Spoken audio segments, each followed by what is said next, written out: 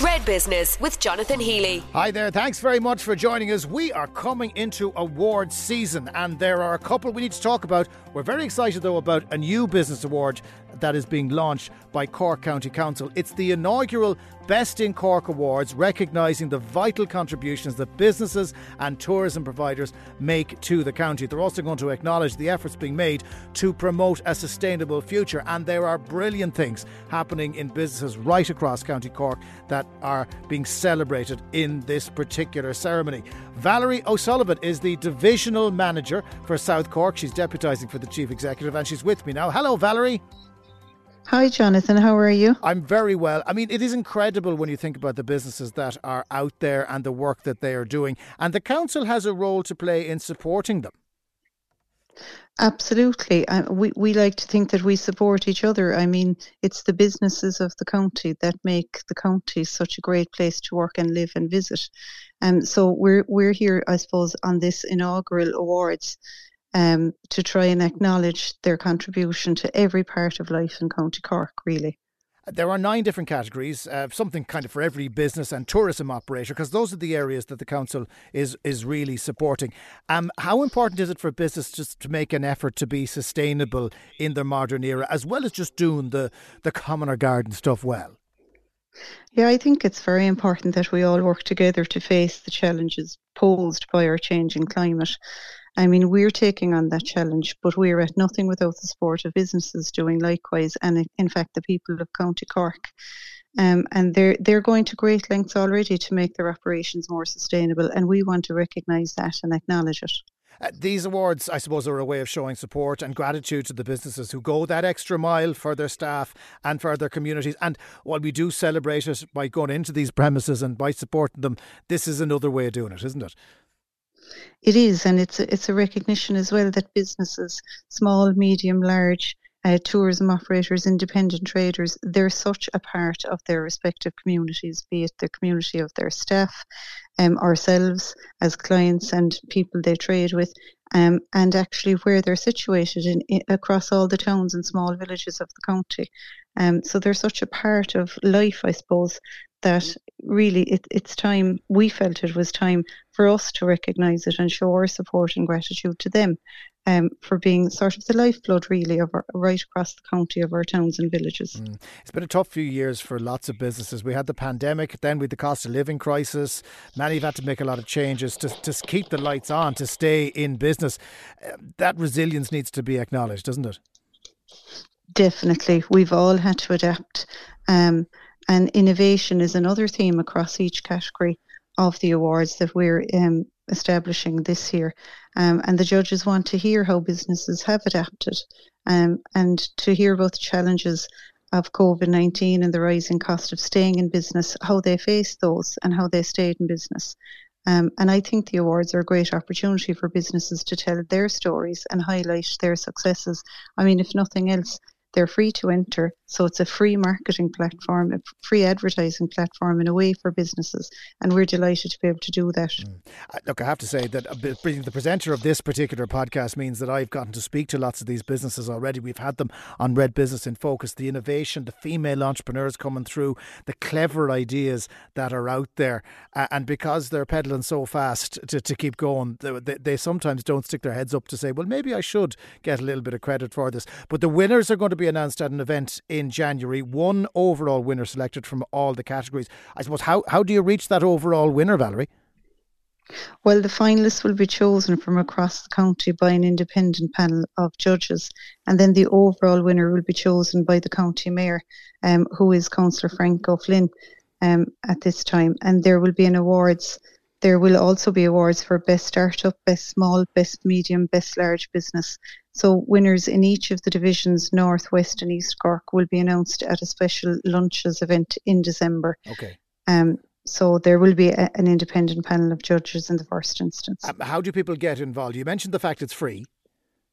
Yeah, it's free to enter. So, my question is, why not? Why not check it out? You can nominate yourself, so you don't have to, as a business, go around looking for somebody to nominate you. Do, as you said, put your head above the parapet and talk to us and tell us your story and enter. And it's very simple to do that through our website, corkcoco.ie. and you'll be directed there to fill in a simple form and answer 4 to 6 specific questions relevant to the category you've chosen to enter into. Okay, so in other words, it's relatively straightforward, but there is a deadline. The clock is ticking on nominations coming in. Yes, so we're open until the 5 p.m. on Sunday, October 15th for best startup, best small, best medium, best large business. And then the remaining categories, those will be accepted up until Sunday, November the 12th. Okay, so in other words, it might be nice on the mantelpiece. It'll be a nice little thing to say that you are the best in Cork. Get the nominations in now. All of the details are on the council's website, corkcoco.ie. And all of the businesses we've had on here from County Cork, you should definitely go in for that, because you do deserve to get the credit for what you are doing. Valerie O'Sullivan, Divisional Manager for South Cork, deputising for the Chief Executive of Cork County Council. Valerie, thanks for joining us. Thanks, Jonathan. Thanks so much. Bye. Construction recruitment firm Ward Personnel was founded by Corkman David Ward, and it's expanding its service offerings with the launch of a new dedicated management and technical division that's going to tackle the ongoing shortage of construction professionals in Ireland, and we've been hearing a lot about that in recent times. David Ward is with us now. Hi, David. Hi, Jonathan. How are you? I'm very well. I mean, I've been at loads of conferences where the most pressing issue, apart from the cost of things, was the difficulty in tracing good quality people to work on sites. Why is it so acute now? I guess there are several reasons, Jonathan. I'm not sure how long you've got now, but I guess the collapse of the Celtic Tiger, big problem. An awful lot of people left the industry.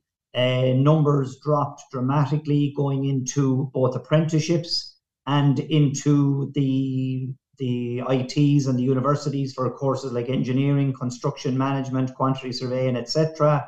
COVID didn't help, and you might say that in a sense nearly the industry became a little bit unfashionable, and maybe a lot of us are guilty of this, that we haven't been encouraging our kids to go down the route of the construction industry. I guess the fact that traditionally the industry tends to be quite cyclical, and with peaks and troughs, that's not ideal, obviously. And so there are several issues and several reasons why numbers are, plus obviously the demand has never been greater, and there's a huge amount of work going on. So when we had the boom, we just brought loads of people in from Eastern Europe because they saw it as an opportunity to make good money while they're here. Can we not just do that again? Well, we are doing that, Jonathan. We've brought about 800 workers into Ireland in the last 5 or 6 years, but it's not enough. Like, we're competing with other countries for these workers. So, like Poland, we have an office in Poland. That's the main source of workers for us, albeit we've also brought people from Croatia, we've brought people from Ukraine. But we are competing with lots of countries like Germany, the Netherlands, Denmark, Norway. They all have major shortages of construction workers as well, and we don't always come out on top. Pay and conditions in some of those countries can be better than what we can offer here. Yeah, the technical side of it, I suppose, is important, isn't it? Because the way we are building things has changed quite significantly, and the skill set that might have got you through 30 years in construction mightn't get you through for much longer.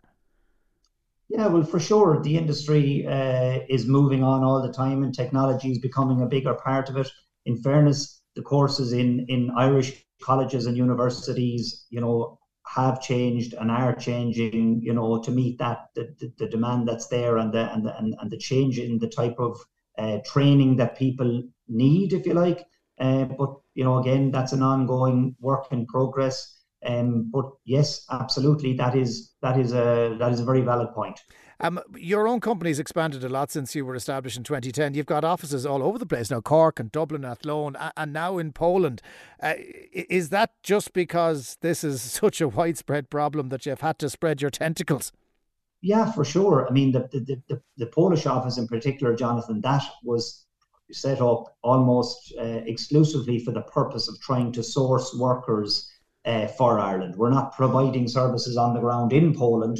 We have 3 people based permanently in our Polish office, and they are full-time trying to source and hire workers to come to Ireland. But also we have done some work in Denmark and in the Netherlands, and there's a lot of Irish contractors, Jonathan, who have done very, very good companies that have done a lot of work for the likes of Microsoft and Google and Facebook and the large pharmaceutical companies in Ireland over the last 20 years, and have such good relationships with those companies that they are now being asked to do jobs in the Nordics, for example, in Germany, in Switzerland.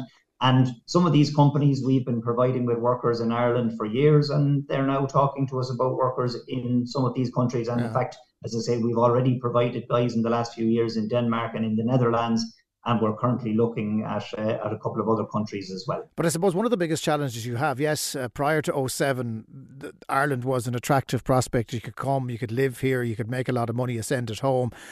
They might be making more money in Poland now because their economy is doing better. The cost of living here has skyrocketed. Is it proving more difficult to attract international talent to come and work in Ireland because of, ironically, the shortage of housing? Yes, absolutely it is. There's no doubt that the housing shortage is a big problem. Like, in terms of the people that we bring into Ireland, Jonathan, so we have to find those guys. We have to obviously do our due diligence and do all the vetting, etc. We got to convince them to come here. And as I said, there's a lot of competition from other countries, some of whom would be able to pay better terms and conditions than what the industry in Ireland can pay. We have to get them, when they come here, we have to train them in stuff like safe pass, manual handling, abrasive wheel training, etc. We have to get them accommodation. We have to provide them with transport to get them to work. We have to get them PPS numbers. But the biggest problem by far is the accommodation. We spend a huge amount of time trying to, basically scouring Daft and My Home, etc., and going to viewings and basically begging landlords to rent houses to us. So there's no doubt that is a big issue. Well, it's a chicken and egg thing. We need workers to build houses, but we need houses to house the workers to come here to build the houses. So it's there's no quick solution, but it's I guess the issues are being addressed, and government are doing their best, and CIF are doing their best. I have to say that's possibly the best synopsis of Ireland I've had in quite some time. But you are making inroads and you are finding good people. wardpersonnel.com is the email address if you want to check it out. David Ward, Managing Director of Ward Personnel. Thanks for joining us on Red Business, David. Thanks, Jonathan. It's a pleasure. I'll forgive you for calling me a Cork man at the outset. I'm actually a Roscommon man. Oh, well, look, living in Cork for many years. Well, look, as I said, we'll have adopted you at least. Otherwise, we wouldn't be mentioning the Roscommon thing. Thanks, David. Thanks, Jonathan. Thank you. Now, we were speaking of awards earlier on. Cork Chamber is preparing for its annual Digital Marketing Awards. They're on October the 6th, and a number of businesses this year, increasing actually the number of people looking to win that award. So we're going to get to that in just a minute. But first of all, I want to talk to the Chief Executive of Cork Chamber, Conor Healy, about the Chamber's pre-budget submission. Hey, Conor. Hey, Jonathan, how are you doing? I'm very well. I'm guessing tip-top of that list is infrastructure and housing, is it? You're absolutely right. Yes, we launched our pre-budget submission there a number of weeks ago, and glad to have the opportunity of presenting that directly to the Minister of Finance, Michael McGrath. I had a very good meeting with him in our own office at that time, where we did discuss the key priorities of our members. And you're right, housing is number one. Really significant concern across the business community in terms of meeting the needs and the demands they have as their businesses grow, as they look to attract more employees into those companies, and as collectively we see the population and the working population in Cork continuing to grow. So, measures are being taken. I think we would very much welcome what's been happening under Housing for All over the last number of months. The schemes that have been announced, I think they're having an impact. And the focus around Croí Cónaithe, Project Tusig and those various schemes, I think they will come to fruition, but we need to ensure that there's a continued focus. And equally in terms of the private market, the focus in the last while has been primarily around cost rental schemes and social and affordable. They're hugely important and need to be delivered. But we also need to see a functioning private market as well to meet all the demands across the spectrum. So absolutely, that's core. And the broader infrastructure, I suppose we look at infrastructure across the National Development Plan and Project Ireland 2040.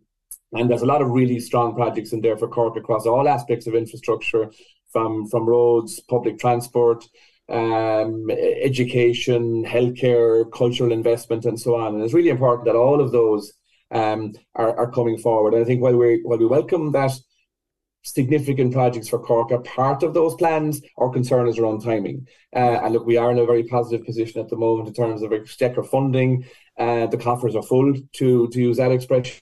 And we just really want to ensure that Cork is prioritised and that we can take full advantage of that position while we're in that position now, Conor, to see those projects brought forward. Is it very frustrating for you guys, having gone in there with your budget submission, to say we need to invest in infrastructure, we need to invest in housing? If we don't do this, companies are going to get spooked and they're going to pause investment.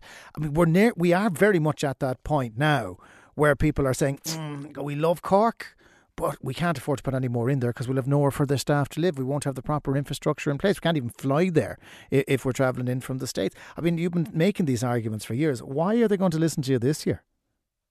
A lot of the challenges we have at the moment are actually challenges of success. We've seen huge levels of growth over the last while, and the feedback across our membership, from large multinationals down to smaller companies, SMEs, indigenous businesses, is that they're all doing pretty well. Obviously, from time to time, certain sectors have their ups and downs, but across the board and on the round or in the round, the climate is very, very strong and businesses have a very positive message. And I don't believe that's going to change, but we need to ensure that we're properly positioned for the future and to take advantage of that. It's a really exciting time in Cork across a whole range of areas. And while we have the resources to ensure that continues, we need to ensure it's delivered upon. Just an example there, in terms of public transport, the Cork Metropolitan Transport Strategy is an outstanding blueprint for the future of Cork and will be transformational in terms of how people get to work and move around in their daily lives in Cork, be it using suburban rail, a future light rail system, the implementation of a much improved bus system, as well as very significantly improved walking and cycling infrastructure and so on. And we can already start to see that happening. The volumes on our rail services are significantly up. So there's an appetite in Cork for change. There's an appetite for people to move from car transport into public transport and other means. But we need to get that infrastructure in place now. We have the resources, and our argument is that Cork is ready for that level of investment. There's also a climate piece, Jonathan, here, which is really important. Cork is one of 100 mission cities to be carbon neutral by 2030. Transport is about 35% of Cork's carbon emissions. If we can switch quickly to a public transport-based transport system, we significantly reduce our carbon footprint. So it's a win-win if we see that investment coming to Cork. Yeah, but at the same time, you have to look at something like the Port of Cork, where we have all that available land space. It was supposed to have moved years ago down to Ringaskiddy. There were delays with the road infrastructure getting it down there. Now we've got part of the port operating in Ringaskiddy, part of the port operating in Tivoli, and no sign of them moving down there to free up that for land and to give some green use out of it as well. And then you have to, if we're moving that slowly on getting the port from one side of the city to the other, what's the likelihood they're going to embrace the green message anytime soon?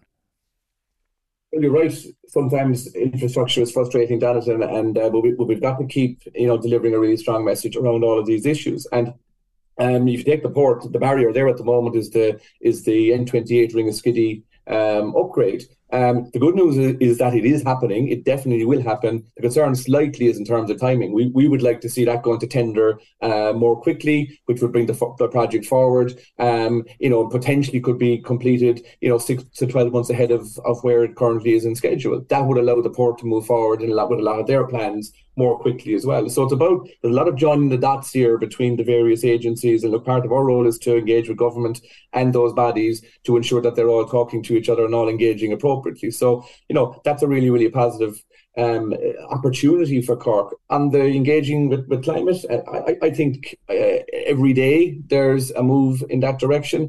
I think there are commitments there. And one of the suggestions that we have in our budget submission around that whole area is a specific climate fund for Cork. Yeah. That really addresses those issues and takes the top 4 or 5 areas that would impact significantly on Cork's position from a climate and a carbon perspective and actually deliver upon those. So we're hoping we'll see some movement on that. Okay, well, it is the 10th of October. That's when Michael McGrath and Pascal Donoghue take to their feet. We'll speak to Minister McGrath on this podcast after the budget. But of course, the real important date is October the 6th, which is the Digital Marketing Awards. 10 years in now, Conor. I mean, I remember these starting up and thinking, good Lord, has anyone got enough digital assets to put in for it? And they're a runaway success. You've never had more entries this year. It's been fantastic, Jonathan, over that period of time, really. I remember it at the start as well. And it's, at that time it was very new, and it was a concept in terms of awards for digital activity. And but it's grown year on year. And we've seen in the interim, everything is digital now. And I suppose our focus on this is recognizing the success of so many businesses, even those that are operating in a very small way and making digital and transforming their activities using digital technology and so on. So, it has been a huge success. The level of entry goes from strength to strength. It goes through a process to get to the finalists, and then a great celebration of that success on October the 6th. So, we're very much looking forward to it, and wish all those getting to finalist stage the very best of luck. And if that wasn't enough, then you've just launched the Cork Company of the Year Awards. Now, that's not until next year, so don't need to put on the tux just yet, but you're accepting applications, if I'm right, Conor. Absolutely, Jonathan. And we've actually just entered the 26th year of the Cork Company of the Year Awards. So officially launched, and with entries initially for the first phase up to October the 16th. And all will culminate with the award winners being announced at Cork Chamber's annual dinner in City Hall on the 9th of February. And as ever, we're really looking for a strong level of entry. Companies can nominate themselves. They can nominate a business that they think are doing great things. And again, across the usual categories in terms of emerging Cork Company of the Year, SME, large and international. So again, very much encouraging those to think about entering and look forward to receiving those applications. Such generosity with so many awards. You're a very nice man. Conor Healy of Cork Chamber, thanks very much for joining us. Thank you, Jonathan. That's it for this episode. Thank you so much for listening. Don't forget, Red Business in Focus is available as well on redfm.ie. That's our partner video series with thanks to Cork's local enterprise offices. Fiona Corcoran was the producer, and we'll catch you on the next one. Get the Red Business Podcast every week with Jonathan Healy at redfm.ie and wherever you get your podcasts.